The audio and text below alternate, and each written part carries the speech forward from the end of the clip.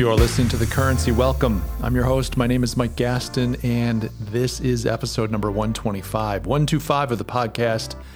I'm recording this on Thursday, November 3rd, 2022, and we're looking at the end of the year. We're just weeks away from 2022 being one for the books. But more importantly, maybe more imminent, I should say, than the end of the year is the fact that we're entering into the election cycle here in the U.S. And I say cycle, really, we've been in the cycle. But we're going to vote. It's Thursday today. We're voting on Tuesday. And a lot of people have kind of voted early. But we're going to have an election here on Tuesday coming up. I want to take a minute because last night we had a little dinner party, some couples over. And the topic of the election came up, and some of the folks at the table were younger and were just expressing kind of this sense of trying to figure out how to vote, who to vote for and on what values should they vote? How should they make the decision? Whereas previous generations probably just lined up according to whatever party their family was a part of. We're Democrats, we're lifelong Democrats, we're lifelong Republicans. We just always vote the ticket.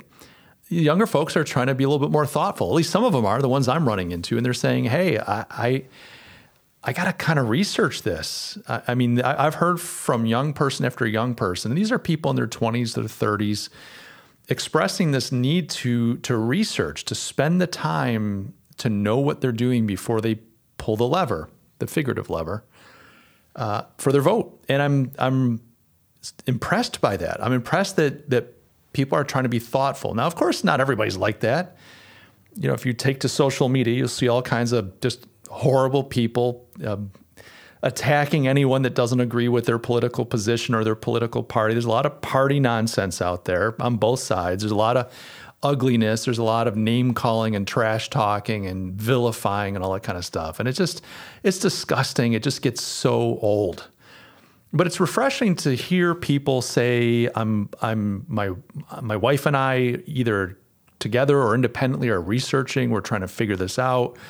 I'm not sure who I want to vote for. I don't feel like I completely understand their platform, the issues, and how I want to cast my vote. That's a fascinating dynamic to run into. Now, the discussion last night was interesting because a couple of folks there go to the same church, and their pastor, I guess maybe the previous Sunday, this last Sunday, gave a message and talked about voting and politics and so on. I'm not privy to the details, and I don't get the sense, in fact, someone made the comment that the pastor seemed to avoid this. I don't get the sense that the pastor was indicating or directing the congregation as to who they should be voting for.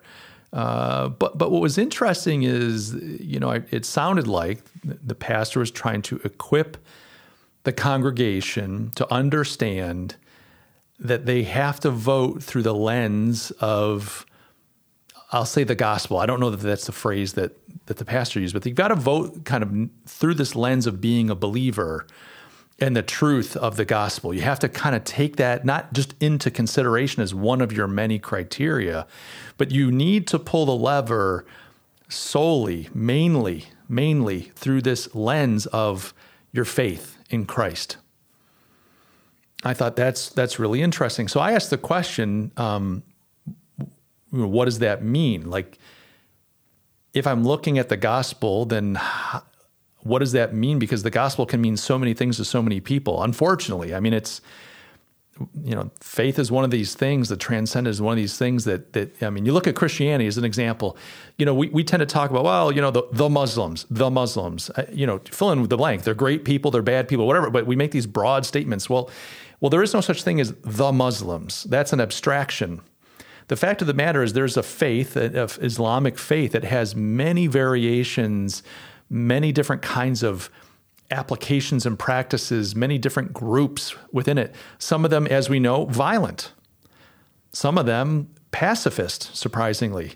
And these groups actually war with each other within Islam.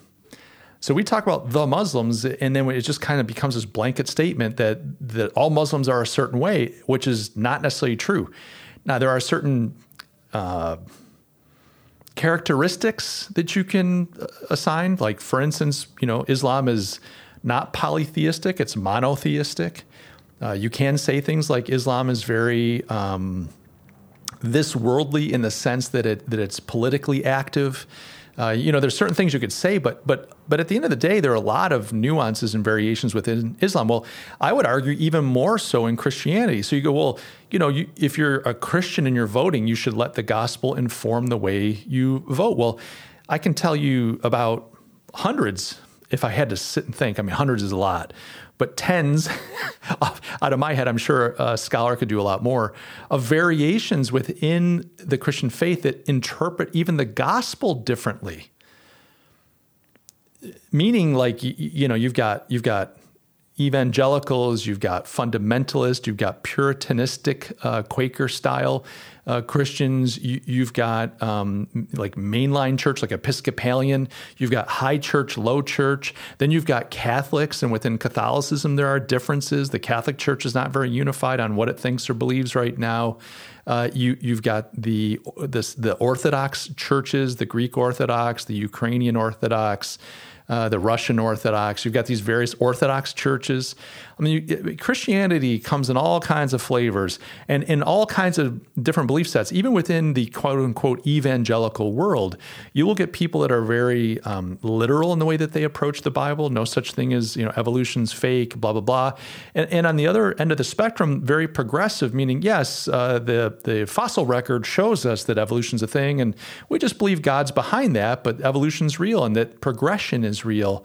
And we're not even sure that Jesus is really coming back. We think that we're supposed to work towards making, heaven on earth. There's groups that think that. Other groups are like, oh, no, we can't do that. Jesus is going to come back physically and establish his kingdom. Until then, it's just a mess. And there's just all these different ways to approach the faith. So when you and I'm not addressing what this pastor said, I'm using as a launching off point, but this concept that you and I should use our faith to inform how we vote, it leaves a lot to be it leaves a lot to be filled in. There's a lot there that a lot of unpacking that has to happen. Now, listeners, if you're not a believer, I think this is still a good discussion to listen to partake in, because I think this can help you understand something a little deeper about society and culture, and even maybe conservatism that you might find refreshing. So you don't have to be a Christian to get any value out of this. I mean, look, you don't want to listen. That's your business. But we are coming up on this, and I want to unpack this a little bit. It doesn't need to be a long discussion, but I want to unpack this a little bit. So that was the discussion. Now, I successfully put a wet blanket on the discussion, I think, because not only did I ask that question, like, what does that mean to look at it through the lens of the gospel? Like, how do you do that applied? What does that look like? And I don't know that we were able to get that easily or quickly. And how could you? I mean, it's almost an unfair question, because it's like, well, there's like, no matter what answer someone gives, it's going to be easy to go, well, I don't agree with that, or what about this, or what about that? But the way I think I put a wet blanket on it, because I started mumbling about Hegel and his idea that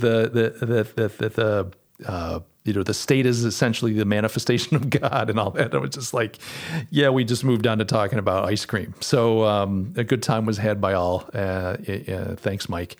But I want to unpack that. I've been thinking about this discussion since last night, and I think it's important to talk about. Now, if you look at all of this, you would quickly say, okay, if I'm gonna cast my vote according to Christianity, the kind of easy answer, I'm going to say almost lazy. I know that sounds like I'm critical, but it is. There's a laziness to this. Is to say, well, Jesus is loving. And so Jesus is this nice guy. He's loving. Boy, he never did anything wrong. He's almost kind of effeminate. He died on the cross. You see these kind of depictions of him in sculpture and paintings, this very emaciated, pale, almost feminine figure hanging on that cross, dying for us, this innocent, weak little lamb that was killed. He went around, he healed people, he was loving to everybody. He put the little children on his lap. It's like Jesus, meek and mild. And so the easy kind of lazy way to approach this is to say, well, Jesus was this way, so I'm going to find the candidates in this race that seem to be the most loving, the most kind to the weak, the most giving to the poor. You're going to look for someone that is the most feminine in a way. I mean, bear with me, ladies, and I'm not trying to tell you that feminine good, bad, masculine good. I'm just saying there's this effeminate, weak version of Jesus. It's a pseudo Jesus. That's not necessarily Jesus, but it's a pseudo Jesus that we've constructed, and often that Jesus is a manifestation of what we think Jesus should be like. So we're saying to ourselves, well, golly, if I were so good and perfect, how would I behave? Well, I'd be gentle, I'd be kind, I'd feed the poor. I would hold those big evil people, those powerful monsters, I'd hold them accountable, I'd protect the weak, I'd heal the sick, and so on. And a lot of those things, healing the sick and feeding the poor and all that Jesus did that. You can't argue that he didn't do that. But when you focus on just one aspect of Jesus's character, you tend to get a distorted view. So I think the easy approach to this for most folks is to go, I'm just going to try to find the candidate that is that's the nicest, and that has the platform and the programs and the plans to care for the weak and the poor and the infirm. Now, typically that's going to be a Democrat. The way that they position themselves around caring for minorities, caring for the marginalized, enriching, at least not enriching, but meeting the material needs of the poor and the suffering, and put together programs that care for the sick and people that have been dealt a bum hand in life, the short stick, if you will. This tends to be more the Democrat platform. Now, I guess if you really want to be sophisticated, that was going to be your gambit. You're like, look, I'm just going to find the guy or gal for each one that seems to be the most loving and giving, because that's going to be the most like Jesus. That's who I'm voting for. I guess to really be thorough in that, you would then have to ask, okay, well, what is their track record in delivering those things? It's one thing to get up on a stage and say, my heart beats lumpy custard for everybody. I just want to give everyone a big hug. I do want to give them a hug with the rich folks' tax dollars, but I want to give everybody a hug. You'd have to look and see, did this person really deliver? Did they somehow make lives better? Did they put programs in place that cared for the poor, that lifted them up and out? Do they have true data that shows, like, we've done this, we've moved the needle? Because if you want to take this tack, Jesus meek and mild, let me find the candidate that is the most like this meek and mild picture of Jesus I have in my mind, then you at least have to look, is this person capable? Have they been faithful? Do they have the receipts to show that, yeah, I've done this before, so if you vote for me, this is a good vote? Because anybody can say that they're going to do this. So that's one approach. Now, what's interesting, is this other approach, which is, and it gets a bum rap for good reason, which is more like, hey, God bless America. America's God's country. We're blessed, and we've turned our back on God. So I'm going to, and that's why we're having trouble right now. So I'm going to vote for the candidate that's going to get us, turned back towards God. But the reason for doing that is not so much I want to see the manifestation of God's kingdom. It's really for the empowerment, the reestablishment, the rejuvenation of America as a strong, muscular, successful society.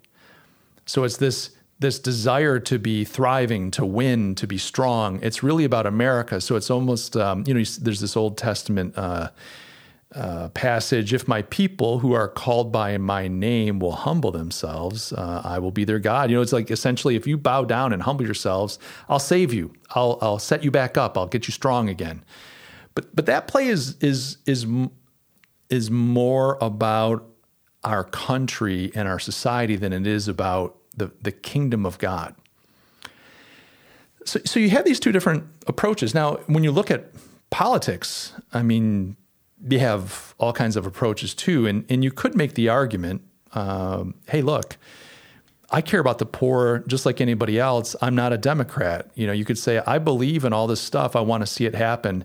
But my belief is the way it happens is through the free market. If we can get more free market activities going on, less government regulation, if we could just get the government to stop taking my money, and if people would just do this and this, if we get the government out of the way and we stop all this weird stuff going on in our country, then poor people will do better. And you look, I think in some ways, I'm not making this argument. In some ways, you could make that argument, though. I mean, typically, even if you look at Trump, I mean, probably the most controversial right wing, if you want to call him that. He was more of a populist, if you're going to be honest. He really wasn't a right wing, but he was a populist. But the most controversial Republican president in living memory. I can't speak to maybe others that, from way back in Dickety-Doo that maybe were also like Trump. But given our social media and the availability of the image and sound and all that and tweets and whatnot, I mean, Trump really, he captivated the world with his shenanigans. But the point being, even if you look at that, Trump was very successful. Blacks had the lowest unemployment rate. Hispanics were doing well. Like all the minority groups were thriving under the Trump presidency. He had a phenomenal economy. Now, whether he gets to take credit for that or not, you can argue all you want. But at the end of the day, Trump did preside over a phenomenal economy, low inflation, low interest rates, and he inherited some of those. But a phenomenal booming economy, lots of confidence, lots of stuff going on, lots of people getting hired, et cetera, until COVID hit. And then the way that we in the world responded to COVID obviously turned that upside down. But where I'm going with that is to say you could make the argument that free market economics, if that's really what Trump was all about, I don't know that he necessarily was, but free market economics is a way to enrich the poor, help them come out of the bondage that they feel, make a better life accessible for more people. So you could say, hey, look, I'm a Christian. I want to vote also to help people's lives get better. I just don't believe that the Democrats' approach to solving the problem is the right one, even though they use the language and positioning that makes them sound like they're more loving. I think the more loving thing to do is a free market, and then let that rising tide raise all boats, as they say. And I think that these are both legitimate ways to think. They're legitimate ways to think about things. Doesn't mean necessarily that they're both right, but they're legitimate ways to think. And I think you could make that argument. And I think this is more of a tough love argument. Hey, look, this is going to hurt for a little while. It's like a doctor. Doctor, if you've got a terrible thing, let's say you've got a tumor, the doctor's going to do something horrible to you. He is going to do something horrible to you. It's not going to be good. It's going to be painful. It's going to hurt you. He's going to hurt your body. He's going to take you to the brink of death to remove that thing from you. And you're going to be sore. You're going to have to heal up. There's going to be all kinds of post-op treatments that are going to be miserable. But the reason he's doing that is so that you can live in the future and have a full life. So sometimes you have to, if you love someone or something, you actually have to do some hard things to and for them so that they can thrive later on. Okay, so those are a couple of the ways to look at it. I want to take a third approach here that I think is more sound, let's say. Now, in both of those approaches, especially the Democrat kind of approach, the Jesus, meek, and mild, you have to ask a specific question. You have to ask a question, and that question is, what is the role of the state? You see, we make assumptions. We go, look, I want to be the most Christ-like. I want to be the most Christian. Who is the party candidate, individual, whatever, that is the most Jesus-like? Who says the things and promises to do the things that are more Jesus-y? And then you go, well, I want to vote. I don't like the Democrats, but I'm going to vote for this Democrat. Or I love the Democrats, and this is my justification for voting for them. But you have to ask the question, what is the role of the state in the in the management and the parsing, the delivering out of the kingdom of God? Is it the state's job? Should the state be involved, and to what degree, in mediating the reality of God's kingdom, meaning the caring for the poor, the making right the things that are wrong, defending the defenseless, healing the sick, and so on? How much of the state should be involved in this? Does the state play a role? And we have a bit of an assumption. We have become societally much more of a welfare state society. And that just is a fact. That's not meant to be a dig. It is a little pejorative, that statement. But even the governments that are doing this know that they call themselves, we're a welfare state. They don't necessarily publicize it, but they understand that's the philosophy behind it, which is the state's job is to provide for the welfare of its inhabitants, its citizens, and the people that reside within it, so that they can enjoy life as much as possible, provide security, health, and all this kind of stuff, material well-being, so that people can enjoy themselves. That's a welfare state. And if you think that we're not a welfare state, look at the way that we handled COVID. We didn't say, look, you're on your own. We didn't say, well, look, it's not our job to shut private industry down. It's not our job to do this.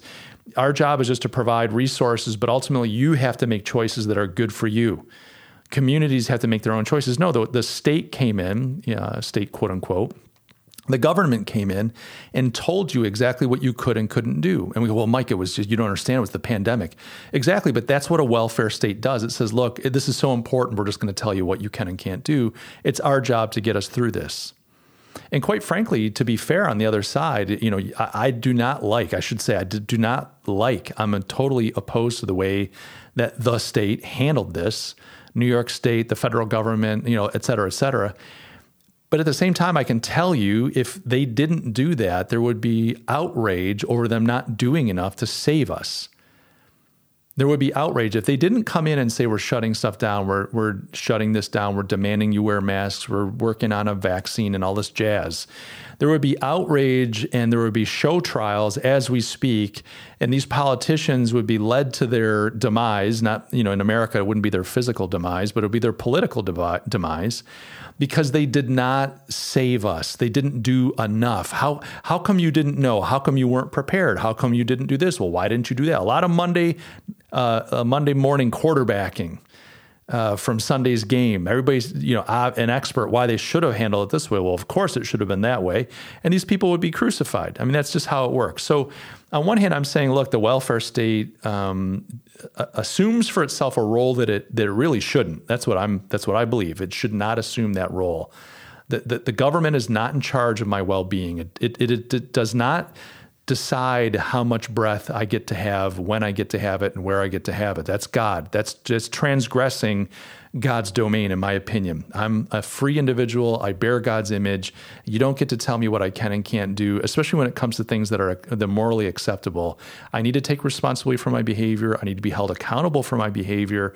I need to behave in ways that are considerate, loving, and kind, and good for our society. But at the end of the day, the state doesn't get to dictate to me how I get to live or not. But at the same time, we would demand it from the state.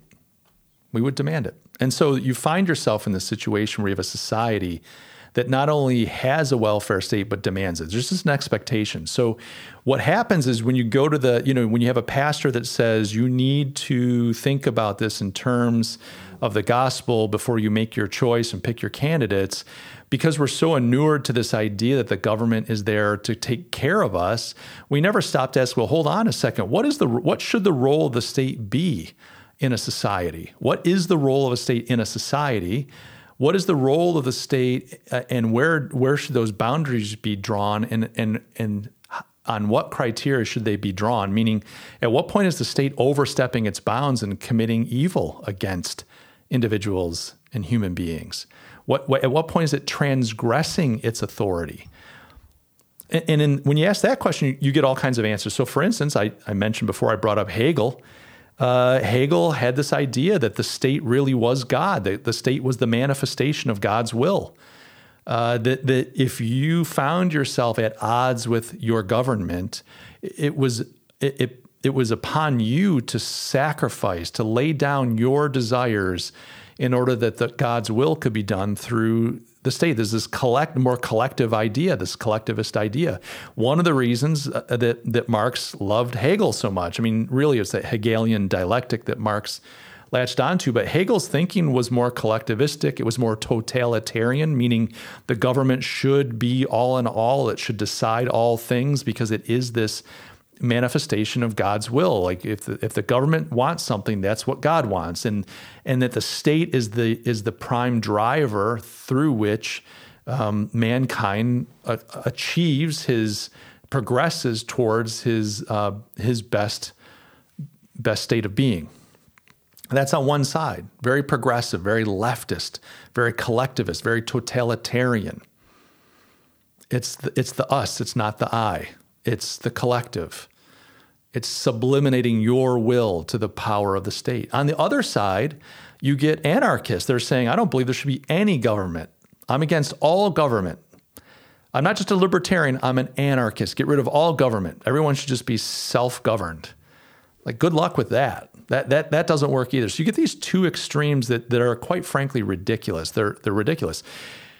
Now, unfortunately, the Hegelian model seems to be on the ascendant right now. It's on the rise, and more people are embracing that concept. But when you talk to people in our society, and if you as a pastor, and again, I wasn't there for this message, so I'm not, going after this guy, but just this concept of saying you need to bring the gospel to bear on how you pull that lever. Well, even before you do that, you need to ask the question, what is the role of the state in the administration of God's kingdom on earth? What is the role of the state? What should be the role of the state in removing, getting rid of poverty? What is the role of the state in eliminating sickness and disease? What is the role of the state in making sure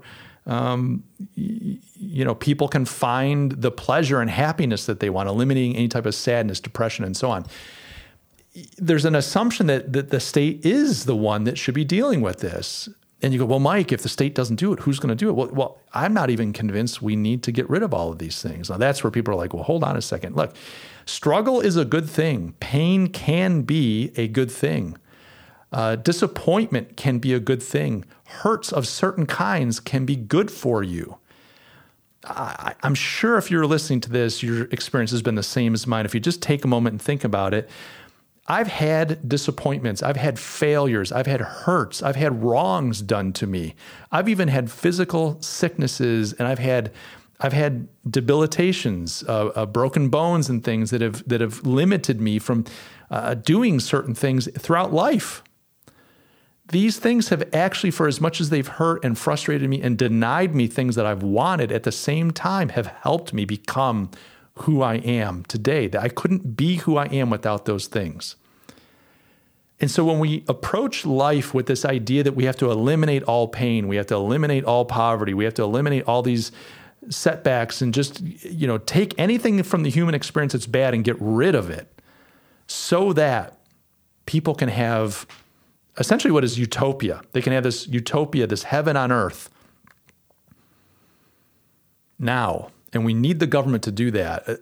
Like when you approach life that way, of course, when the pastor says you need to vote Jesus-y, you're going to look at the candidates and think, who's the kindest? Who gives out the most stuff? Who's the most healthcare oriented? Who's the most love is love? Who's the one that wants to give everybody a big hug? You're not going to vote for a candidate that doesn't talk that way, because in your mind, you're equating the gospel with really what is a secular version of heaven on earth. It is a transcendent less, a spiritual less, meaning it's devoid of anything transcendent, anything spiritual, anything deeper. It's just a material world utopia. It is a godless utopia. It's a technocratic, bureaucratic world in which we are creating this kind of perfect state. Well, what is that perfect state? I don't know that I want to just get a check from the government and play video games all day. But for someone else, to them, that is perfection. That's all they want. I want a world where I'm free to go after my goals, my desires, where I'm free to marry, to have children, to build a home, to build a life, to build a business, to fail in a business, to start another business, to go get a job working for somebody else. I want a world where I'm free to do those things. But in a utopia, you can't have that level of freedom because with those things, those risks come pain and hardships and failures, financial difficulties, headwinds, discouragements, disappointments. A welfare state is focused on getting rid of all that. And that's what a lot of these candidates base themselves on. And how are they going to do it? They're going to take someone else's resources and redistribute them. They're going to be the arbiter of what's fair and good. Okay, I don't want to go too far because I know, and look, you guys know I'm a conservative, so it's not like I'm tipping my hand. No, I think both sides are equally good. No, I don't think both sides are equally good. I got to tell you, though, I'm not so thrilled with the Republicans. There's a lot of bullshit that comes out of the Republican Party, so don't get me wrong here.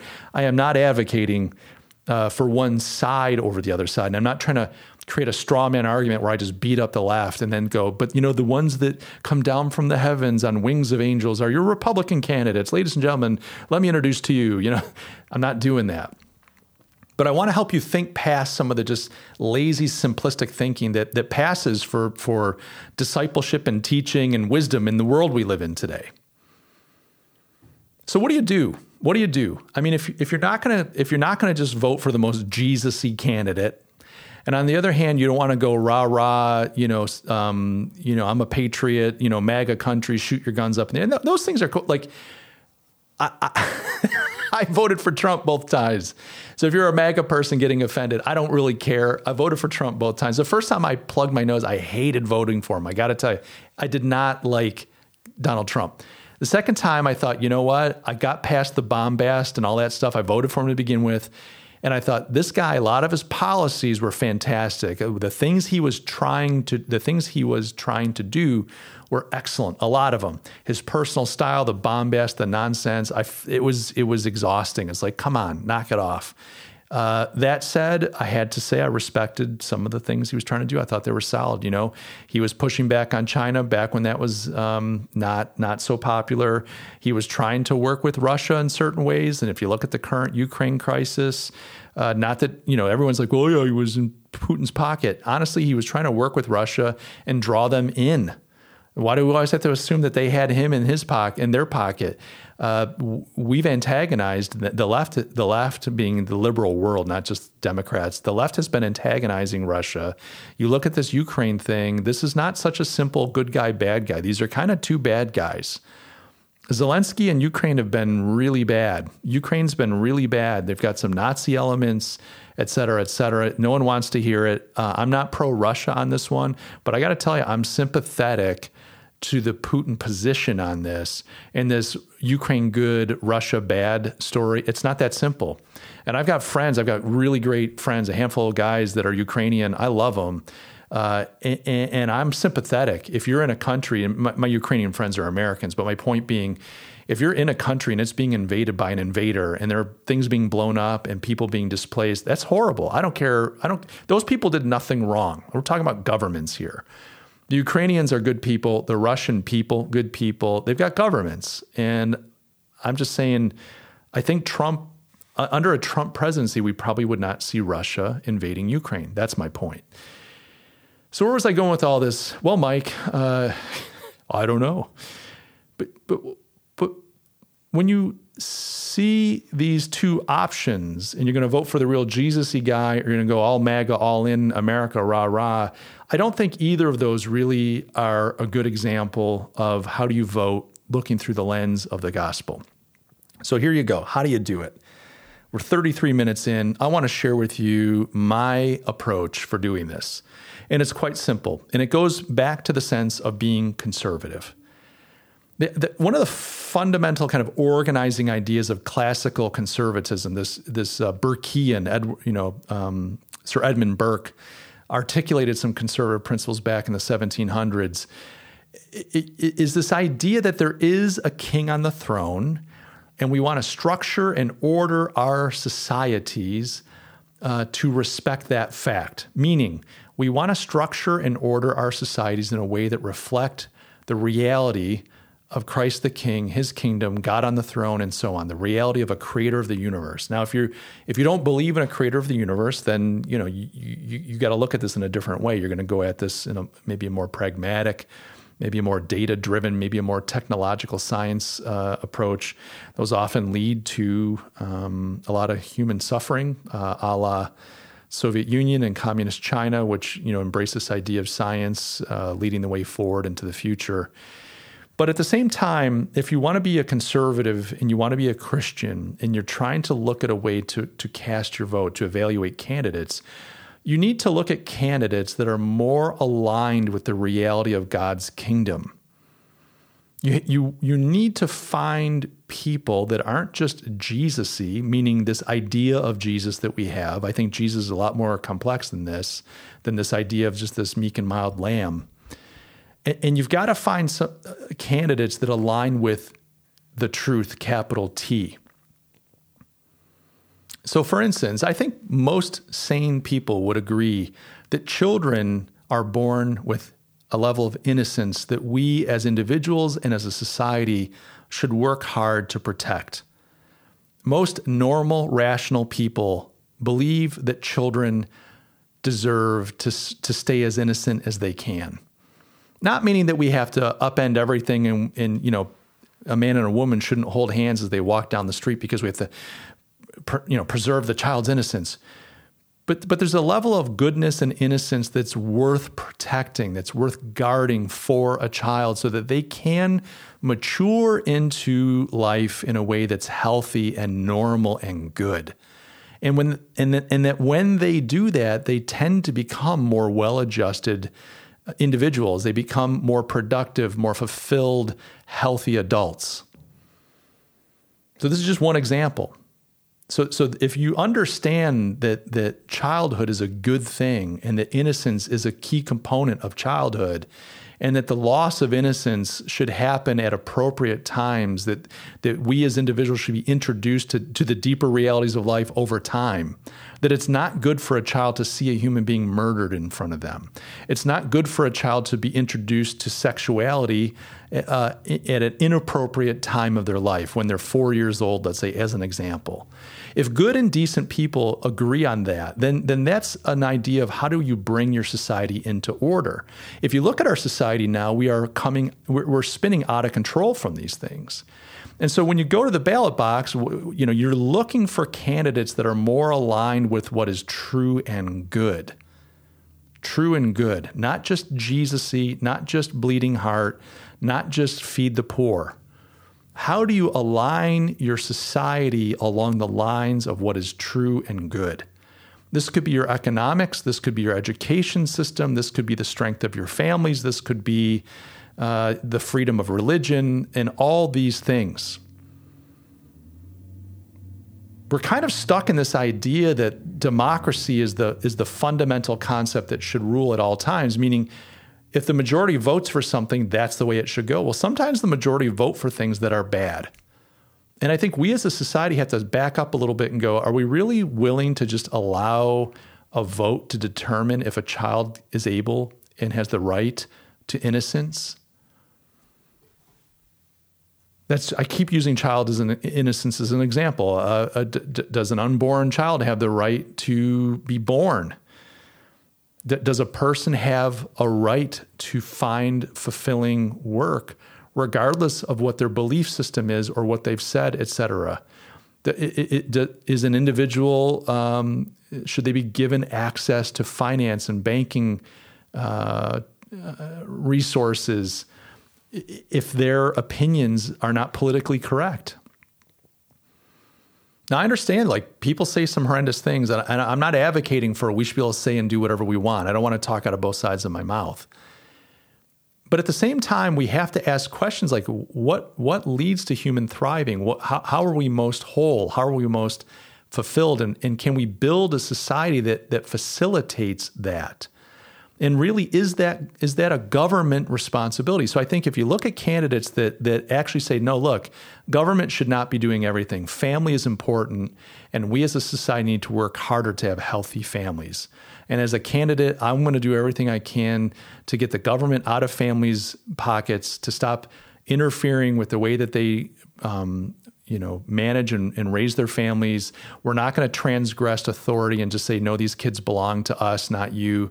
We're going to support families and encourage behaviors that are positive for society, that have been positive for society for thousands and thousands of years. This one isn't one we have to rethink. Families have worked for millennia, but for some reason now we feel the need to just blow them up and reconfigure family into this new, bizarre, strange thing. Well, if you find a candidate that's saying no, like families worked for millennia, and I think the government needs to get out of the family's way and just support them and encourage them and let them do what families do. Same thing for churches and mosques and synagogues. Same thing for private business owners. Same thing for private education and so on and so forth.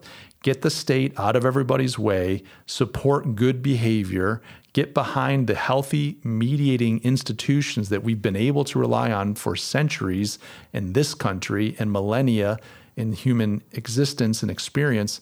Let's try to align our society around the things that are good and true. I think that's the best way to vote your conscience in the sense for a Christian. That's the best way, is to find individuals who are more aligned with the truth of God's kingdom, as opposed to candidates that promise to do good things. There's this scripture verse, Satan comes as an angel of light. It often looks like this angel of light, this good being that's going to enlighten and help everybody. Never does. And so as you're thinking about Tuesday coming up, it's just food for thought. I mean, look, vote your conscience, vote what you think is right. But I want to challenge this idea that's out there that, these kind of left-leaning social programs, social justice, economic justice, equity people, I'm not convinced that what they're selling really does align with the gospel. Do I want minorities to get a fair shake? Absolutely. And I think most everyone I've met, and if you talk to them, most people will tell you, yeah, I want that. I want Black folks and Hispanic folks and, fill in any other blank folks. I want them to have a chance at the American dream. Do I want children to go hungry? No, I don't want children. Nobody wants children to go hungry. Do I want people to be sick and dying in the gutter because they can't get health care? No. Most people want what's good for their neighbors. The reason that we're not seeing these things happening like we kind of think they used to is because we've destroyed the institutions of our society that align it more with the reality of God's kingdom and God's truth and the gospel. Family has been destroyed. The neighborhood has been destroyed. Religious life has been destroyed. Civic life has been destroyed. Small business is under attack. Small business, private business ownership. I'm not talking about big corporations and all that nonsense, but small business is the last mediating institution, and it's under the cross. It's in the crosshairs right now. I mean, government's coming after small business, trying to bring it to heel. In fact, small business didn't used to be an institution, but we're so impoverished at this stage that we're realizing that small business is an institution, a mediating institution. So these institutions that we have relied on for generations and centuries, really, that have delivered something good, a good, healthy society, we need to rebuild those. Yes, we need to be kinder. Yes, we need to be willing to embrace people that are different than us. Yes, we need to be gracious. Yes, we need to learn to not be self-centered, to not be selfish, to not just want to take. Yes, we need to learn to be chaste and not to abuse other people for our own pleasure. Yes, we need to not take advantage of folks to enrich ourselves. But at the same time, empowering the government to do something that we're supposed to do on our own, empowering the government to take the place of family, empowering the government to take the place of neighborhoods, empowering the government to feed the poor, to educate our children, it doesn't lead to a good human experience. It, in fact, does the opposite. It dehumanizes these governments when they become big and total, when they become a true welfare state, presiding over every aspect of the human experience. They're dehumanizing, and they create human misery. So I would say to any pastor who's encouraging their congregation, or any Christian who's even just thinking about this, that you need to vote in a way that respects and takes into account the gospel. You need to vote for the candidates that are the most Christ-like. You have to ask yourself, what is it that Christ is really trying to do? What is it that Christ is trying to do? What is his goal and mission? His goal and mission is to restore all of creation back to the Father. And he is the King of Kings, the Lord of Lords. He presides over all of creation with authority and power and wisdom. Yes, when he walked this earth, he fed the poor and healed the sick. He demonstrated that power, his ability to do that. We should look to do that in our own lives, but let's not hand over our responsibility to be Christ-like to the state, assuming that the state will do a good job with that. Guys, I hope this is useful. If you found it useful, do me a favor, shoot me a note. If you agree, if you disagree, you think I'm an idiot, you think I'm the greatest thinker since Einstein, send me an email. You can get me at mike@mikegaston.com. And if you haven't done so already, sign up for my free email list. You can do that on my website. Just go to mikegaston.com. There's a sign-up form at the top. I'll send you some fun, informative emails on a quasi-regular basis. I go in fits and spurts. And I'll tell you a little bit about my premium newsletter as well from time to time. So get on that list, enjoy the fun, and stay up to date. Guys, I love you all. I really do. Thanks for your time, and I'll talk to you all in the next episode. Cheers.